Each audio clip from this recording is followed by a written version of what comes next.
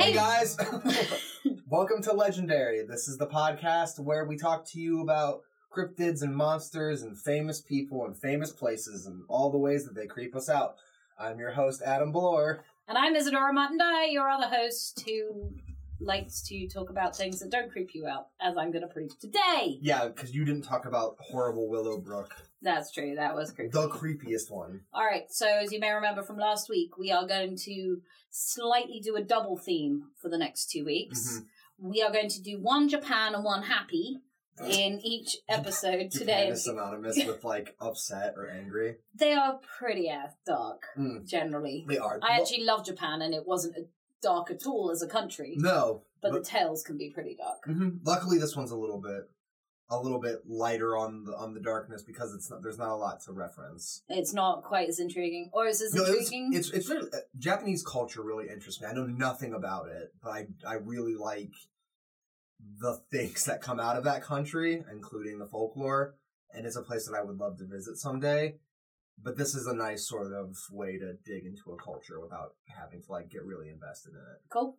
So, you're up. We'll do dark followed by light. Dark followed by light. So I researched the Gashadokuro.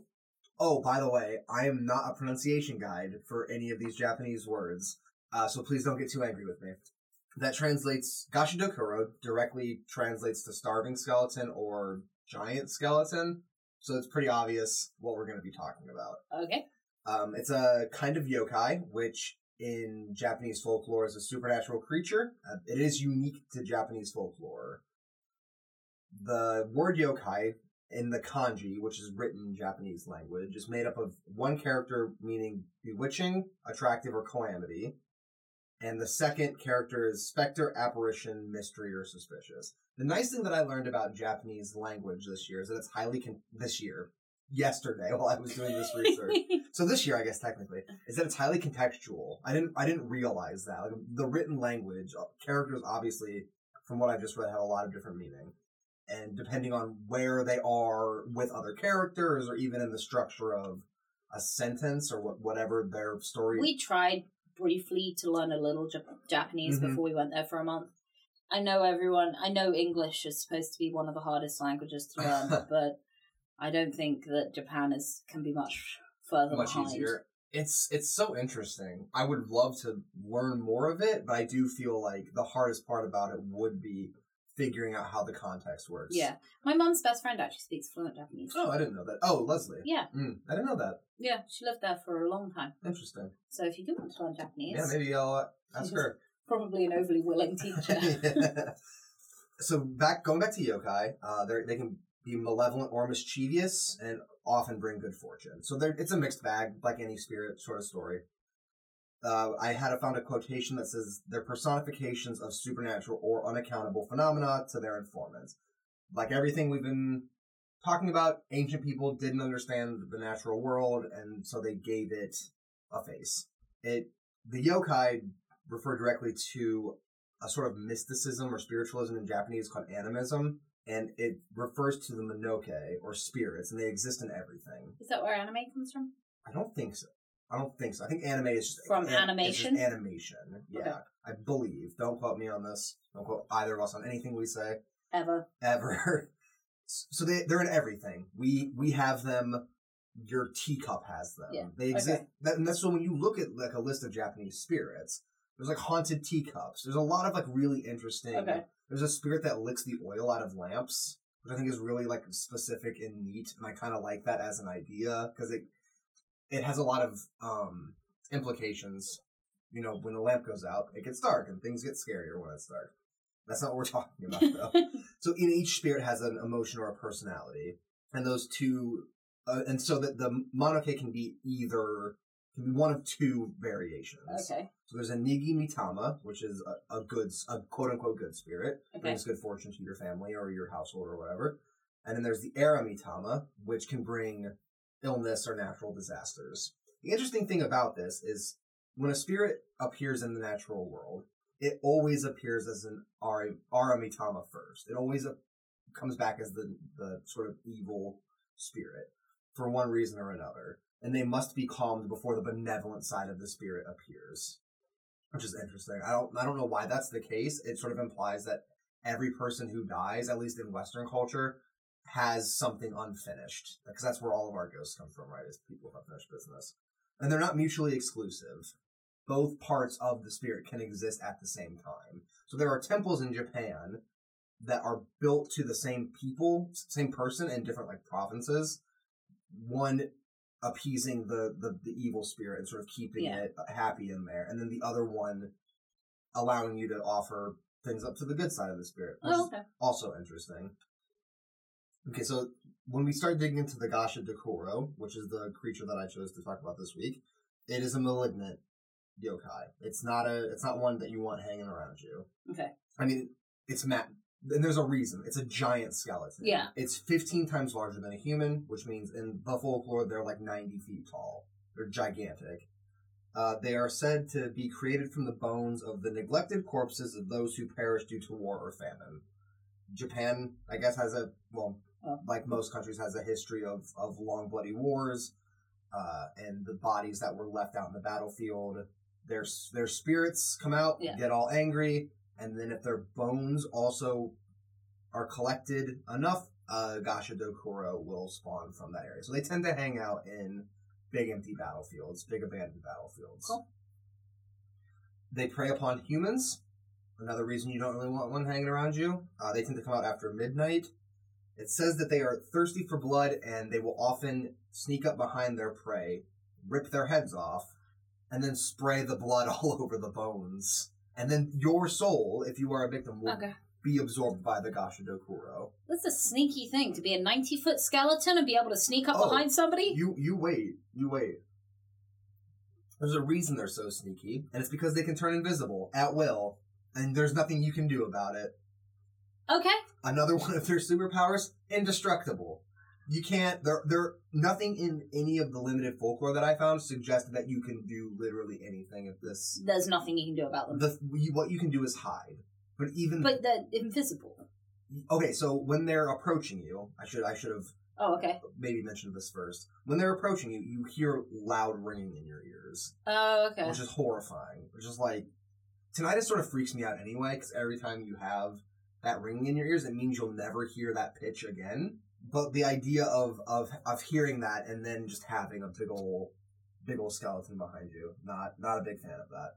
No, that's pretty. But like I said, so when you hear the ringing, the best advice that I found is to hide. But sometimes that's not even fully successful or helpful to you, because if the space isn't sealed or isn't small enough, the Gashadokuro can break itself down and come in as like a component of itself and get you anyway. Ugh. So they're fairly unstoppable creatures, which is probably why there's not many legends about them, because writing a story about something that can't be killed is a bit like, eh. Legends are supposed to teach something, generally, is what we found. So that's something that I tried to go into. Okay. The origins of this creature, again, are corpses that do not receive proper burial rites, which is a pretty common theme in folklore across all cultures, really. So the spirits are unable to move on. They become angry and vengeful. The bones become plentiful, and then they become this large creature. I did find that one of the ways that they will cease being is once the malice is exhausted. So once all of the anger that this creature is feeling due to its past life, at some point that will all go away and it will cease being. Okay. But it sounds like I explained, or like I said earlier, when they kill you, they take your soul. So that's like fuel to the fire, I'm guessing. Okay. So these things are almost like unending creatures. Unless they kill someone who's happy. Although I guess maybe in that moment, your malice is probably always going and also based on what I read about the animism, the brief cursory study that I did, that suggests that your spirit always comes back as malign. There's nothing that can be done about this creature. I did find one bit of folklore. Okay. That was really, really interesting about a samurai whose name was Taira no Masakado. Again, not a historian, not fluent in Japanese. I am kind of a historian. I still wouldn't be able to pronounce it. He was a member of the Kamataira clan, which was near the Kyoto region in Japan. Yeah. They dominated the Heian period of Japan, and that period exists between 794 and 1185 CE. Okay.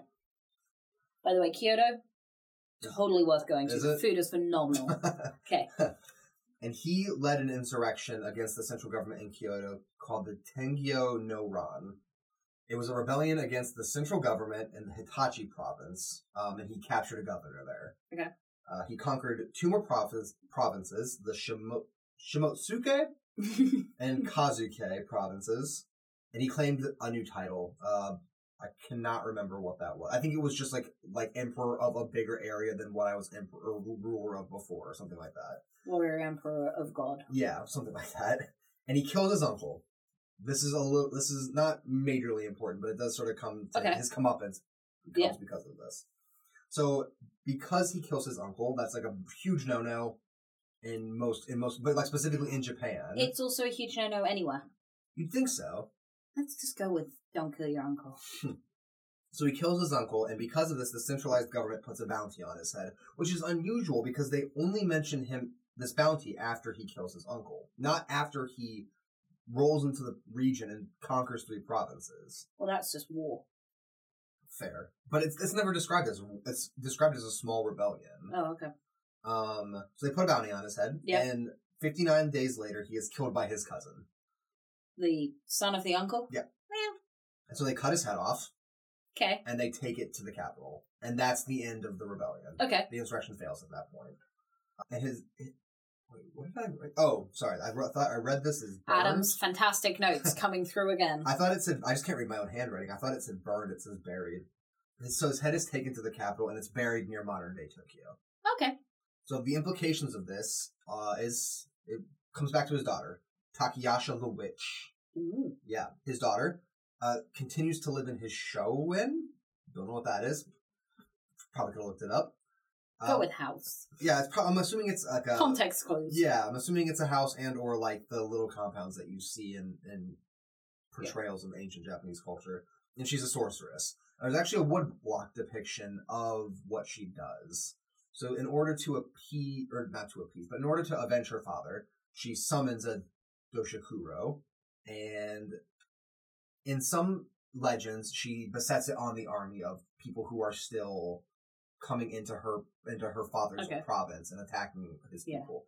But in the woodblock depiction, which exists and you can look it up, it's called Takayasha the Witch and the Summoning of the Giant Skeleton or something. Very literal and very cool to look at.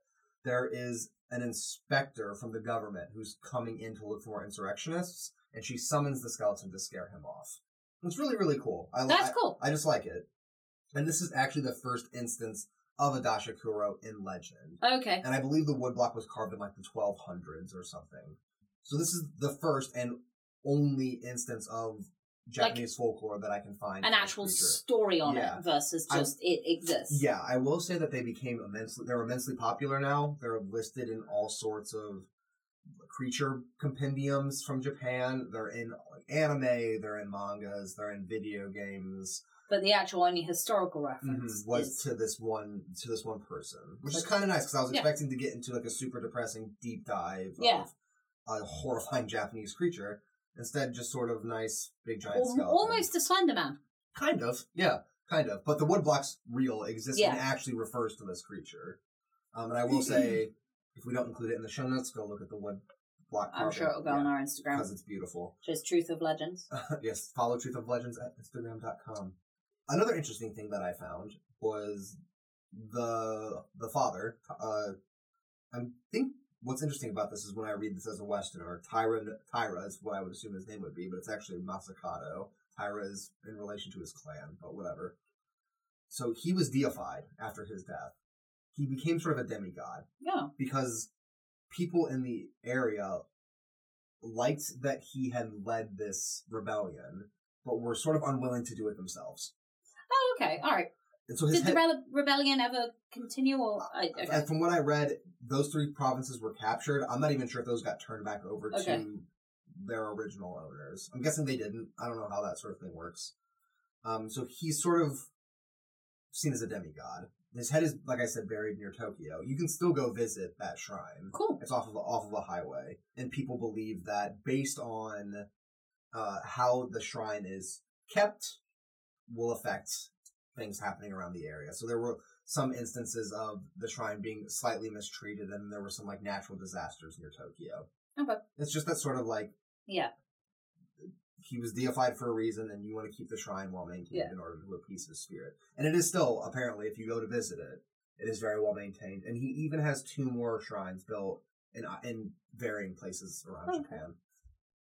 What I thought was interesting was, since I didn't find a lot about this, I sort of wanted to look into why this was prevalent in Japanese culture. Couldn't really find anything.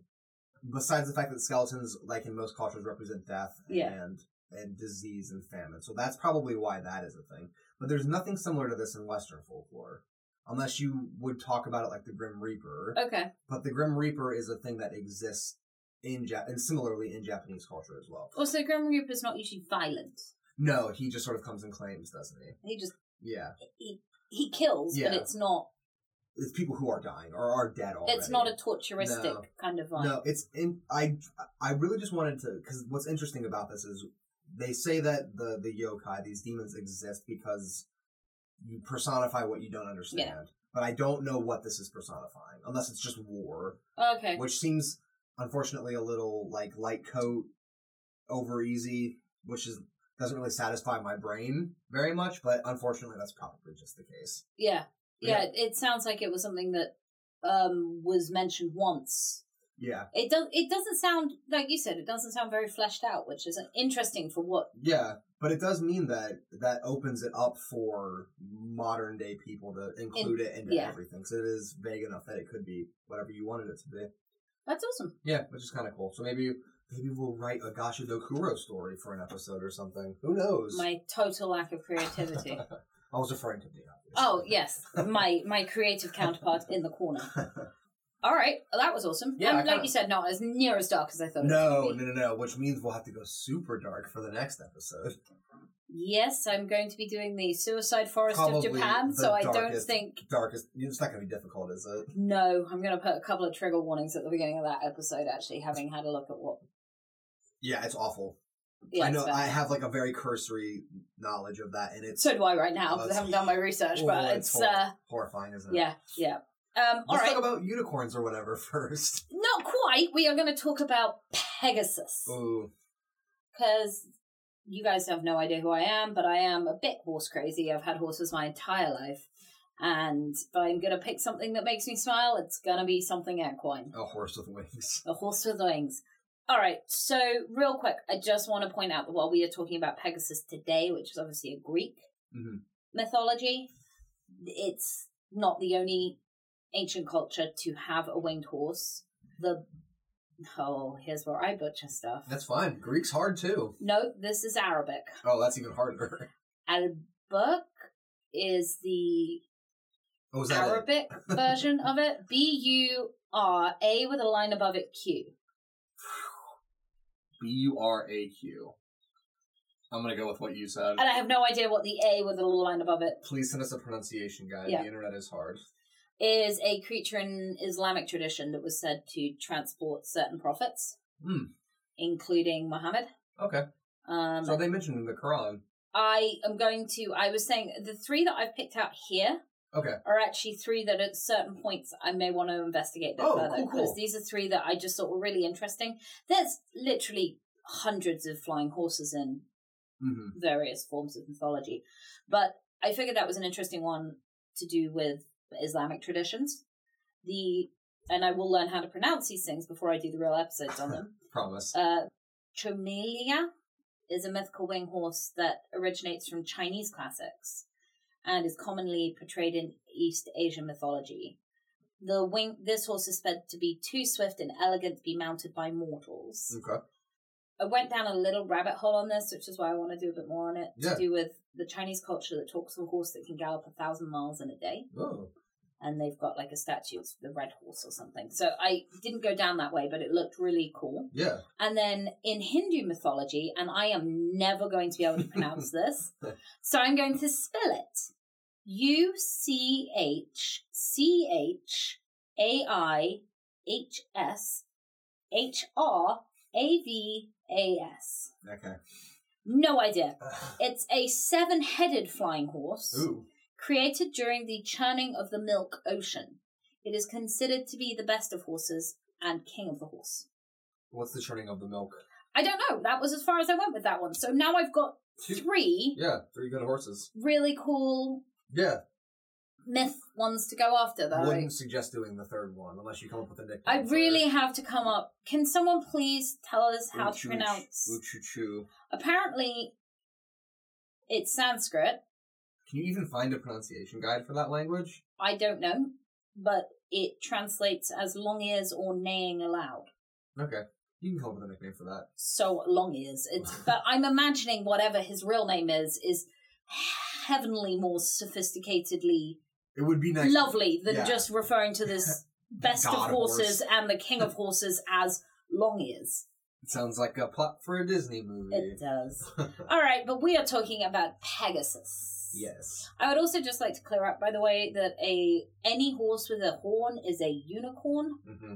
You cannot have Pegasus with a unicorn, which drives me nuts. Wait. Pegasus does not have a horn. Oh, right, yeah. No, because a Pegasus with a horn is a winged unicorn. Yes, that's exactly it. Yeah. Which is the goofiest thing. Because in popular culture, often Pegasus has a horn, but then it is no longer Pegasus, it is a winged unicorn. Yeah. Alright, Pegasus is one of the most recognized creatures in Greek mythology. Always pure white. Very symbolic. Sometimes with a blue mane. You're thinking Hercules. Yes. Hercules!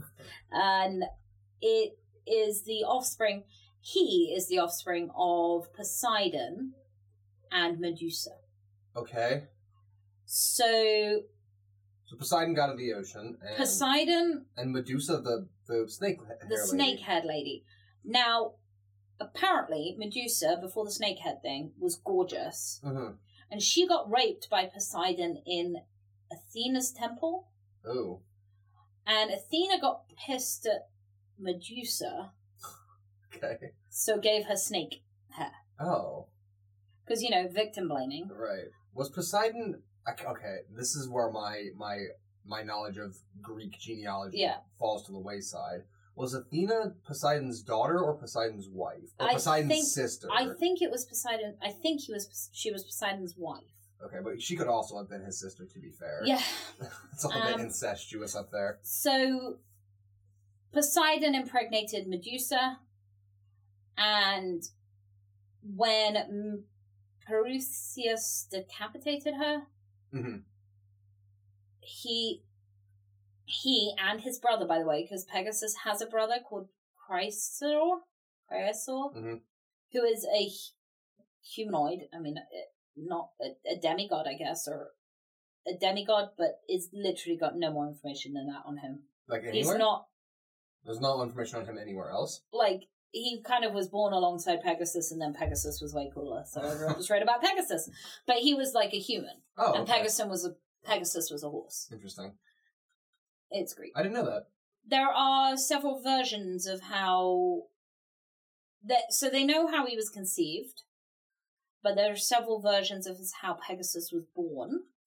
One is that... and his brother. Just assume when I talk about this, it's Pegasus and his brother. They sprang from the blood issuing from her neck as she was beheaded, similar to the manner in which Athena was born from the head of Zeus. In another version, when Medusa was beheaded, they were born of the earth that was fed by her blood. And a further version holds that they were formed by the mingling of Medusa's blood, pain, and sea foam. Jeez. Greek birth sucks. Yeah. Which was also roughly how Aphrodite was born. Okay. When the foam created when Uranus's genitals were cast into the sea by Cronus. By Corona? Corona. Cronus, the Titan. Sure. I think. I realized my knowledge of Greek mythology is woefully lacking as I did this research. So, he's born. Yes. We're moving to a different person. Bellephoron was born in Corinth, and he is a demigod. Poseidon is his dad too. Of course. Which makes him half-brother to Pegasus. Okay. And he's a hero in the sense of the Greek word of, like... Went on a quest, like, in the same breath as, like, Hercules and things like that. However, he kind of sounds like a douche. A big douche. And I'm reading quite from Wikipedia here. His brave journey began in a familiar way with an exile. He had murdered his brother. Well, I'm sorry. If you start off with your journey beginning with murdering your brother, at that point you're basically running. Who killed his brother? Or He killed his brother. Why did he kill his brother? Don't know. He may have also killed a shadowy enemy. And they exiled him for that? And he was exiled for that. So then, this is a common theme in Greece, which is that if you feed someone, you can no longer kill them. Mm-hmm. It has a name, and now I can't remember it, and I'm sure I wrote it down. But it's like parlay or whatever. It was a way of dealing with people, so that if you fed them, you couldn't kill them. Yeah. So he ended up in someone's household, and they couldn't kill him because he was eating their food. And they gave... So, okay, I'm going to read it out here. He ended up with Protus, king in Tinus, one of the strongholds of the Argolid. Because he was a king, he cleansed him of his crimes, so he was forgiven. And then the wife of the king thought he was cute, but he rejected her, so then she accused him of rape. Jesus. The king obviously couldn't kill his guest, Xena.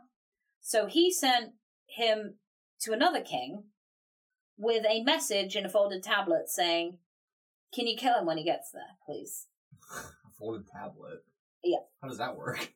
Don't know. He gets to this other king.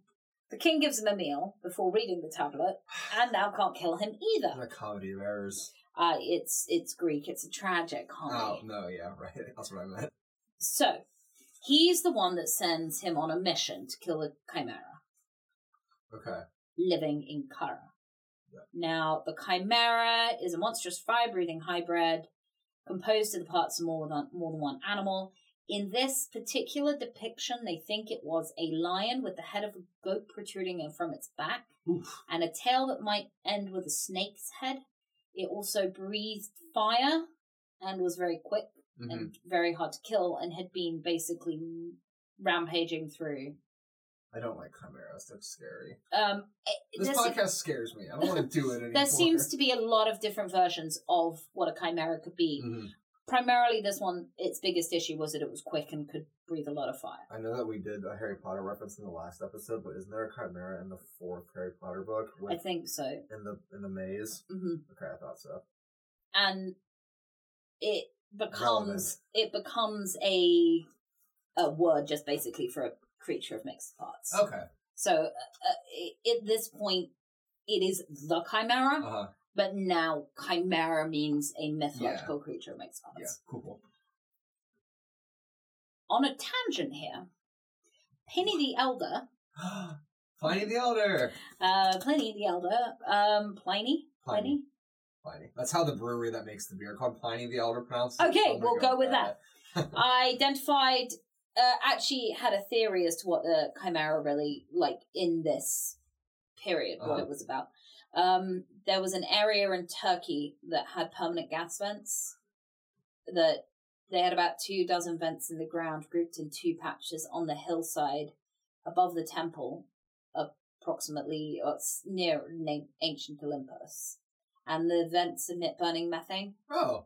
And it's been there forever. Really? And landmarks of ancient times used for navigation by sailors. You can still hike out there and see them. That's now. really cool. So his theory is that actually the chimera was was that. Something to do with these gas vents, really which was the beginning of that. It's weird that he was so smart about that and so wrong about the basilisk. Yeah. But that was his theory anyway. Anyway, so Half-brother guy. The half-brother guy, Bell, we'll call him Bell, is told that he would have the need of Pegasus by a prophet-y person. To obtain the services of Pegasus, he would need to sleep in the temple of Athena, which is also, I think, where Pegasus' mother was raped before Pegasus was born, was in a temple of Athena. While he slept, he dreamt that Athena set a golden bridle beside him, and saying, "Sleepest thou, prince of the house of Alios? Come, take this charm for the steed, and show it to the tamer thy father, as thou make sacrifice to him of a white bull." Okay. The bridle was there when he woke up, and he went off to go find Pegasus. Now, Pegasus was drinking at the Parian spring. Mm-hmm. One of the things about Pegasus is apparently wherever he stamps his foot, the springs forth. Okay. Which I think is pretty cool. Springs forth. Springs forth. Now, the Parian spring of Macedonia was sacred to the Muses, and Pegasus is closely associated with giving the Muses their artistic talent. Oh. This spring that he created was apparently one of the ones that they drank from. The little poem on this was, "A little learning is a dangerous thing. Drink deep or taste not the Parian spring."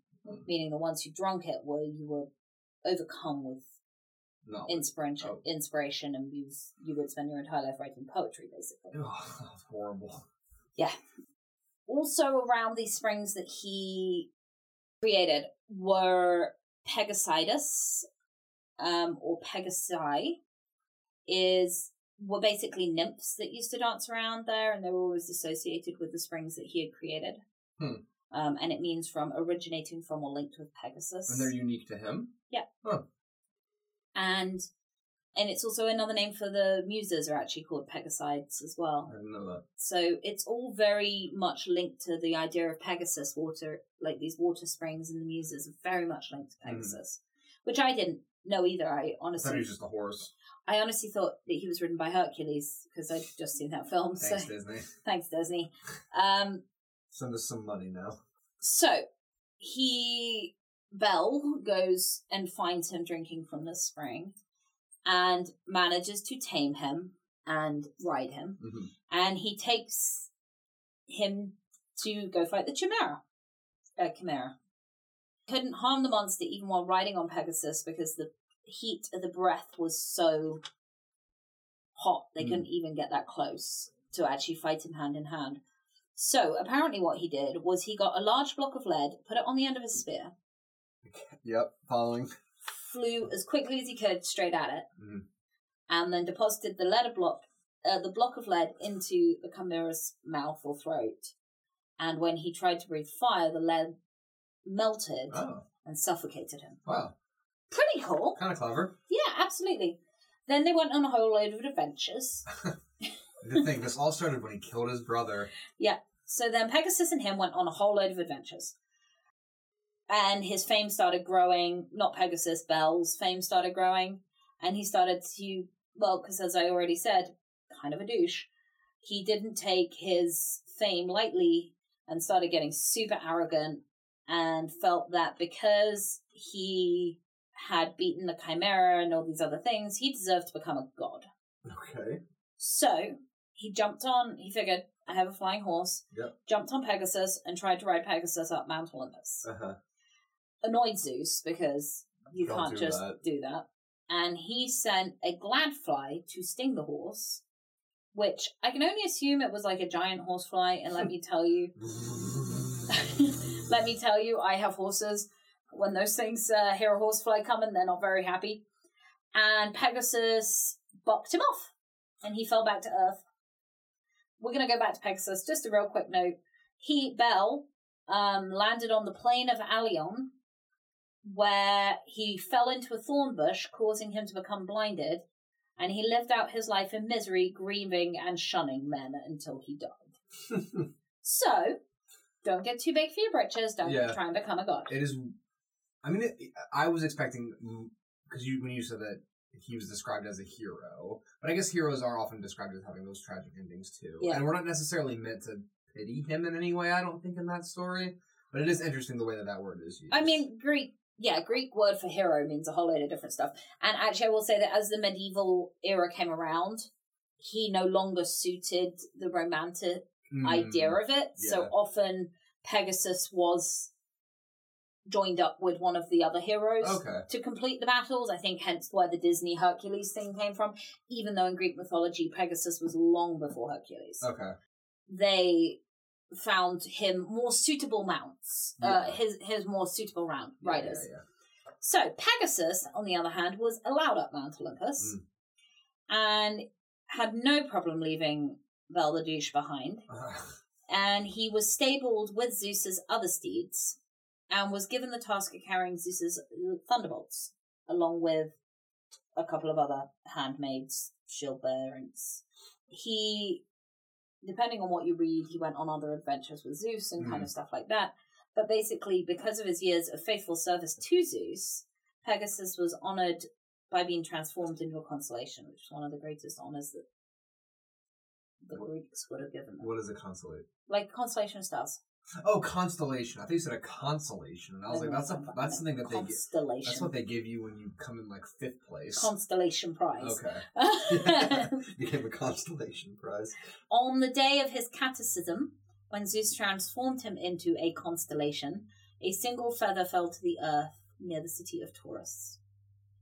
Okay, real quick. Pegasus is one of 48 constellations.